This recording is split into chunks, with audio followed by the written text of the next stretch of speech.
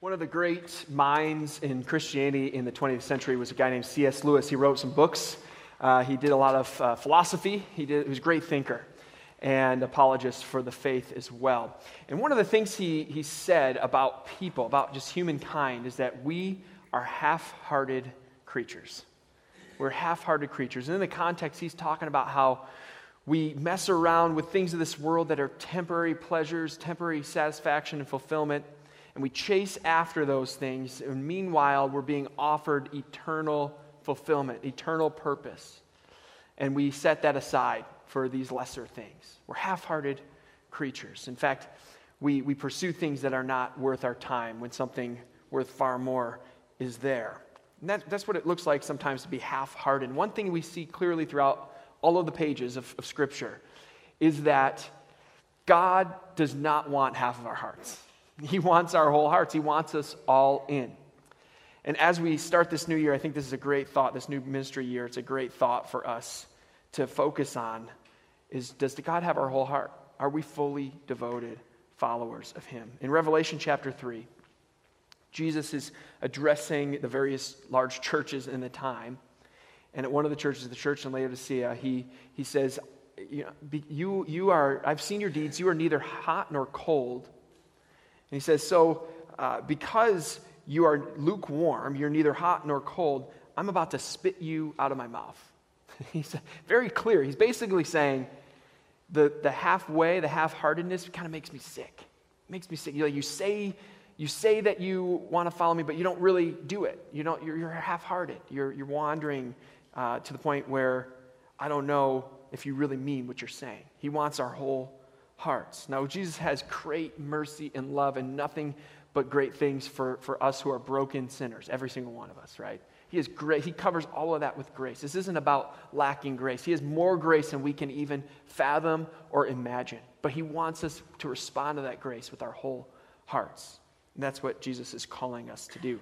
In Deuteronomy chapter 4, verse 19, this is back way beginning. This is from Moses. It says, but if from there you seek the Lord your God, talking about when they're going into the promised land, you will find Him if you seek Him with all your heart and with all your soul. There's promise after promise relayed through Scripture. We just saw this in the Promises series, that if we seek God with our whole hearts, He will be found by us. And then again in Jeremiah 29:13, much later in the history of God's people in the Old Testament, you will seek me, He says, and find me when you seek me with all of your heart.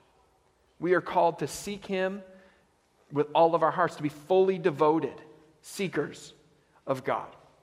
So once again, as we look to start this new ministry year, let's consider what it means to be fully devoted, and let's think about the dangers of half-heartedness as it relates to our approach to Jesus Christ, our Savior, and as we approach Him in worship. He wants our whole hearts. And we're going to look as a case study about full devotion and half-heartedness. We're going to look at King Asa in the Old Testament. Now, he's one of the earlier kings after the divided kingdom. So if you know your Old Testament history, which a lot of times gets a little muddy in our brains, right? So God has this chosen people. I'm just going to pick it up from Egypt, right? They were slaves in Egypt, and he brings them out of Egypt in a glorious way under the leadership of Moses. He's showing them all sorts of signs and wonders, but they are half-hearted, and so they end up having to wander in the wilderness for 40 extra years than they were supposed to have to before God gives them their promised land. He gives them their promised land. He has them led by different various leaders, and eventually they're like, we want to be like all the nations around us. Instead of following prophets and whatnot, we want to follow a king. And so God finally says, okay, fine, if that's what you want, you can do that. And He appoints a king. The king's a total failure. He appoints another king, David, and David's line is promised to be on the throne forever. As things work their way out, a couple generations after David, then Solomon, and then Solomon's sons, it becomes a divided kingdom. It goes from a united kingdom to a divided kingdom. So now you have Israel and you have Judah. All of the kings in Israel are wicked kings. Judah, they're mostly wicked kings, but some are good, and they have this cycle. And so really Judah becomes the ones who carry on with God's promises. And so that's the way that the history works. And King Asa is one of those earlier kings in Judah. And as he rules over the people, he does some things at the beginning of his life that were really good and signs of wholeheartedness, of full devotion. But King Asa's life is a tale of two halves, right? So the first half, he is all in, he is fully devoted, and at the end, he slips. He slips, and things start to go differently. And we see a lot, and we learn a lot from his story about full devotion versus half-heartedness. We're going to pick it up in 1 Chronicles chapter 14. We're going to start in verse 9. So this is after he's taken over leadership. He's been cleansing the land of idol worship and things of that nature, doing some good things already, and we see how he responds to crisis. It says, Zerah the Cushite marched out against them with an army of thousands upon thousands, and 300 chariots came as far as Mareshah. Asa went out to meet him, and they took up battle positions in the valley of Zephathah near Mareshah. If you just read them like you know what you're saying, people believe you. All right. So Asa, it says before, Asa has a nice army as well, and he's ready to go. Okay. So verse 11 says, Then Asa called to the Lord his God and said, Lord, there is no one like you to help the powerless against the mighty. Help us, Lord our God, for we rely on you, and in your name we have come against this vast army. Lord, you are our God. Do not let mere mortals prevail against you. I love how he approaches God. If you look in his prayer, there's this attitude, I think, that's super prevalent as he calls out to God, cries out to God in this crisis. It's the attitude of being dependent, because fully devoted seekers of God are dependent, and they demonstrate their dependence upon God. They're saying, this is not about me. This is not limited to my power, to my strength. He didn't say, look, I've got this great army. Let's go against their great army. He goes, no, we're powerless. We're powerless, but you are powerful. And God, we're calling on you to not let mere mortals rule over you. We want you to step up and for you to get the glory. Fully devoted seekers are dependent on God. In Proverbs chapter 3, it says, trust in the Lord with all your heart, and lean not on your own understanding. In all your ways, submit or acknowledge him, and he will make your path straight. Don't trust in yourself. Trust in the Lord with all your heart, right? It's all there, right there. Trust in the Lord with all your heart. That's what fully devoted seekers do. They are dependent. They trust in God, and they trust in God above everything else, including themselves. So God strikes them down. They win a great victory, and they're enjoying some peace. And what happens next in this story is that the Spirit of God speaks to King Asa through a prophet. It says, the Spirit of God came on Azariah, son of Oded. He went out to meet Asa and said to him, listen to me, Asa and all Judah and Benjamin, the Lord is with you when you are with him. If you seek him, he will be found by you. But if you forsake him, he will forsake you.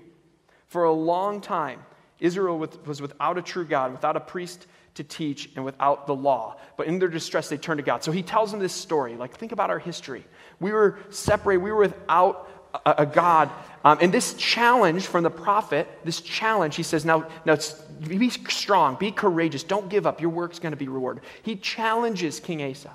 And because of that challenge, he finds courage through that prophetic challenge, and he takes action, and he calls all of Judah together because of this challenge to swear an oath before God. And here's what we see. Fast forward to verse 11. It says, at that time they sacrificed to the Lord 700 head of cattle, 7,000 sheep and goats from the plunder they had brought back. And they entered into a covenant to seek the Lord, the God of their ancestors, with what? With all their heart and soul. That was the promise that they made as a people before God. And King Asa was very serious about the promise. There was rejoicing, and everyone swore this promise together before the Lord. It's pretty awesome. What we see is that fully devoted seekers are responsive. Because what I love about this is the whole scene of them promising together as a nation, the whole scene was precipitated by a prophet coming up to King Asa and being like, hey, take courage, keep going, lead the people in this direction. He's like, you know what? I'm going to be responsive to this word of God, and I'm going to do what you're saying to do. I'm going to draw the people together, and as a community, we're going to make a promise to God. He's demonstrating this full devotion through his dependence, through his responsiveness to God's word as well. And we need to have those tender hearts of responsiveness towards God, because sometimes what can happen is as we go through life, like we can get a little bit stubborn, we can get a little bit bullish, and that does not serve us well in our seeking of God. I also love in this scene, just like we were just talking about, the church is a family, it's a body, it's a community, right? This promise in the Old Testament was communal. It was communal in nature. It's a we promise. Yes, it's a collection of individuals all saying I, but that when they come together, that's a we promise, right? We're going to do that together. So now this group of people, this communal promise that they have made, it involves these individuals and involves a community, and they are now accountable to God, but also they're accountable to each other in holding up that promise. It's an amazing thing. And God created his people to live in community. And as a result of that, in 2 Chronicles 15:19, it says, there was no more war until the 35th year of Asa's reign. So they experienced a great amount of peace. And that's repeated a few times during the account of Asa's life at the front end, that they were experiencing peace. I think the interesting thing about that, not to over-spiritualize that line, but we experience peace when we're aligned with the Lord, when we're fully devoted to him. There's turmoil when we're fighting our own battles. There's turmoil when we are taking it up on our own, and when we're not following him and seeking after him and being fully devoted with him. The half-hearted worship of God, the half-hearted seeking leads to turmoil. The wholehearted seeking, the full devotion leads to peace. And that's even when the situations around us are filled with tribulation and struggle, right? He gives us a peace within that, and he allows us to walk through that with his help. We don't experience peace in our hearts when we're not fully devoted. Moving into chapter 16, 2 Chronicles 16, verse 1, King Asa's account, it says, in the 36th year of Asa's reign, Baasha, king of Israel, went up against Judah and fortified Ramah to prevent anyone from leaving or entering the territory of Asa, king of Judah. So this is the divided kingdom. Now they're fighting among one another in this case. It says, Asa then took the silver and gold out of the treasuries of the Lord's temple and of his own palace, and he sent it to Ben-Hadad, king of Aram, who was ruling at Damascus. And he said, let there be a treaty between me and you, as there was a treaty between my father and your father. See, I'm sending you silver and gold. Now break your treaty with Baasha, king of Israel, so he will withdraw from me. So as the story continues, Ben-Hadad accepts this treaty, and Judah gets delivered from Israel. Now here's the thing. We see very clearly in what comes next, I'm about to read it, that King Asa missed a step. What did he miss this time? He's facing a threat. He missed a step. He missed that prayer, that devotion, that submission to God, that dependence upon God. And he's now beginning to trust in his own wealth. Or look, what does he turn to? He turns to the silver and the gold, right? He turns to treaties. He turns to other leaders. He stops turning to God, and for whatever reason, he starts turning to other people. He starts turning to the things he can control, things that he has his hands on, like his silver and his gold, to create this thing. Now, it still worked out for him in this instance. Like, this did result in deliverance. So sometimes our strategies will look like they're working. They'll look like they're working for a minute. When we try to go out on our own, we're like, okay, I forgot to consult God on this. I forgot to go to him and hear from him. It might look like it's working even when it's not.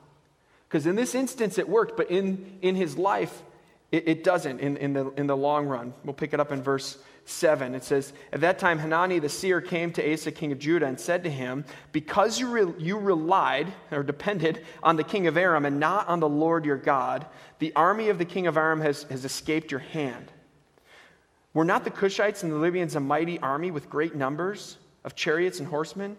Yet when you relied on the Lord, he delivered them into your hand. For the eyes of the Lord range throughout the earth to strengthen those whose hearts are fully committed to him. You have done a foolish thing, and from now on, you will be at war. Half-hearted seekers. So we've talked about fully devoted seekers. Half-hearted seekers are self-reliant. They look to themselves. They look to their resources. They look to their relationships. They try to take up the solution and control the situation. They're self-reliant. We battle that. Every human being battles that. Every human being battles that. But we don't want to be half-hearted seekers. It doesn't lead to peace. Sometimes, again, you get even what you want out of the self-reliance in the immediate, but in the long run, you're not heading in the direction that's best for you and that God wants you to walk. And I just think about when we are dependent on him and what that looks like, and yet when we're dependent on ourselves, what that must look like to God, you know? I think about my kids as they've grown up, and Eliza's sort of in this phase right now where she's starting to become more independent. She's 4, and she wants to be able to do her own thing, you know? And so sometimes, like, we're cleaning things up, and she wants to be helpful, and she wants to clean up something. The other week, she was carrying, like, a basketball, you know? This little ball that people throw around and can make shots from, like, 50 feet away. Like, she picks this basketball up, and she walks a couple steps. She goes, "Dad, it's too heavy. It's too heavy." So I'm like, "Okay, I can get it." She's like, "No, let me help." So she wants to help, right? And it's so sweet. And I've talked about how she loves to help clean or help move things around and stuff like that before. But she still had her hands on the ball, and she wants me to help her to move it. And as we're going, it's like if she becomes self-reliant, it's like I know the difference with strength. I know her limits, and she's beginning to see them as well. But after a while, like in her mind, she's contributing to this process. And in my mind, I'm like, "You're just hurting my back, kid," you know, because I've got to bend down like this. But wouldn't it be silly if after a while she's like, "No, now I've got this." And like she casts me aside. Like she has to understand that her dependence upon me is what's allowing this thing to continue to move forward. But when we think we're helping God and not the other way around. That's what it gets to. And I don't know what exactly went on in the heart of it, King Asa, right? But at some point, he thought maybe he was helping God instead of God helping him. He started out knowing who was the one coming in with the strength. But in the end, he thought he could handle things on his own strength. And when we get that flipped, when we get that wrong, man, we're in a dangerous place. We're in a dangerous place. Half-hearted seekers are self-reliant. Picking up in verse 10, right where we left off, Asa was angry with the seer because of this. The guy, Hanani, who called him out for not depending on God for this situation. He was angry with him, and so he was so enraged that he put him in prison. And at the same time, Asa brutally oppressed some of the people. He's just a whole change of heart and attitude and action. Because half-hearted seekers can be stubborn. So even though he did something wrong, and now he's being called out on it. The first time he was called out and challenged to do something by a prophet, he responded. He was responsive. Now he's being corrected. He's being called out. He's being challenged to be a person who's fully devoted to God. And he digs his heels in. He imprisons the person who told him not to do that. He's not being responsive. He's being stubborn. And this theme continues. In verse 12, it says, "In the 39th year of his reign, Asa was afflicted with a disease in his feet. Though his disease was severe, even in his illness, he did not seek help from the Lord, but only from the physicians. Then in the 41st year of the king of his reign, Asa died and rested with his ancestors. They buried him in the tomb that he had cut out for himself." I think that's interesting. It's just thrown in there. The tomb that he had cut out for himself in the city of David. They laid him on a bier covered with spices and very splendid perfumes, and they made a huge fire in his honor. So even to his death, he continued with his stubbornness before God. Even when he was afflicted with something where he didn't have control, he didn't relent. He didn't let go. He just held on and he kept fighting. He continued to be half-hearted. And you see, like, God kind of leaves him to it. He leaves him to it because here's what the bottom line is. And here's where we need to go, I believe, as a church for this coming year. This is my prayer for our church as we enter this new ministry year, is that God shows up where he is wanted. God shows up where he's wanted, and he moves where he's wanted. And he makes changes in a place where he is wanted. And when people cry out in the heart, the depth of their heart is crying out for him. And that's the cry of their heart. That's where he shows up. You'll see his presence. You'll sense his presence. You'll know that he's there. God shows up where he's wanted. In the Promises series, and we looked at James chapter 4, verse 8, and we're moving into James, so we're going to see this again in a couple of months. Come near to God. James chapter 4, verse 8 says, "Come near to God, and he will come near to you." So I think it's a great time for us to continue to check our hearts, to look at the example of King Asa. I encourage you to read this passage during the course of this week, 2 Chronicles 14, 15, 16. Read the account of his life and how things shifted, how things changed as his attitude towards God, as he went from being fully devoted to half-hearted, and what that looks like. And why it's just not the place where we ought to be, where God wants us to be. Let's evaluate our hearts. Let's ask ourselves, what is the deepest cry of my heart? What is the deepest cry of my heart? What am I chasing after? What am I seeking? What am I passionate about? What do I care about in my life? What is the deepest cry of my heart? And then another question, how can you tell? How can you tell? When you answer that question, then how would somebody else know that? How is that showing up in my life? And it should show up in so many different ways for us, and sometimes it doesn't show up enough, right? And there's grace here, there's grace before the Lord for that. He wants us just to come home. But as we think about how it's showing up in my life, how is it showing up as I relate with the body of Christ? Even what we just did earlier. How does it relate with my interaction with the body of Christ? How is my full devotion to God showing up in those moments? How is it showing up during my week, in my workplace, in my family life, in my relationships, in my thought life, in my actions? How I treat strangers? How is it showing up in various places in my life? How is it showing up in my social media presence? All sorts of different areas where that ought to show up. Really every single part of our lives. Because God doesn't want just access to the study of your life. He wants the whole house. He wants the whole thing. Every single room. So how is it showing up in each of the rooms of your life? Let's pray. Jesus, we thank you so much for what you came to do, that you were wholehearted in your pursuit of lost people, which includes all of us, that we were lost, Lord. And without you, we would be lost forever. So we thank you, God, that you have made yourself known. Lord, I pray for every single person in this room, regardless of where we are on that journey, God. There are some of us who are struggling right now. We might be struggling with doubt. We might be battling with sin. Maybe we're losing that battle. We might have problems in our homes, in our marriages, in our workplace. God, we could be struggling with all sorts of different things right now, and yet you have a plan. And God, in those moments, even though it's not necessarily going to just disappear, have the struggle disappear, in those moments you want us to come to you and say, God, I'm powerless, and you are powerful. Come walk beside me, guide me, and direct me. Lord, I pray for the person who's here and just kind of wondering what this means to be fully devoted. Maybe they don't have a relationship with you. God, I just ask that you would make yourself known to them, that you would reveal yourself in a way that only you can. And God, we thank you for that opportunity, that invitation to simply say yes to the free gift of salvation and the sacrifice that Jesus made for each one of us, that is available to every person in this room. God, I pray that that person would have the courage to ask, what does it look like to say yes to that invitation? And Lord, as we as a church, as a community, as we move toward a new ministry year, Lord, would you just give us the ability to be wholehearted for you as a community, to be wholehearted, that we would be excited about following after you, that you would be wanted here by every heart, and that because you're wanted here, because the cry of our heart is for you,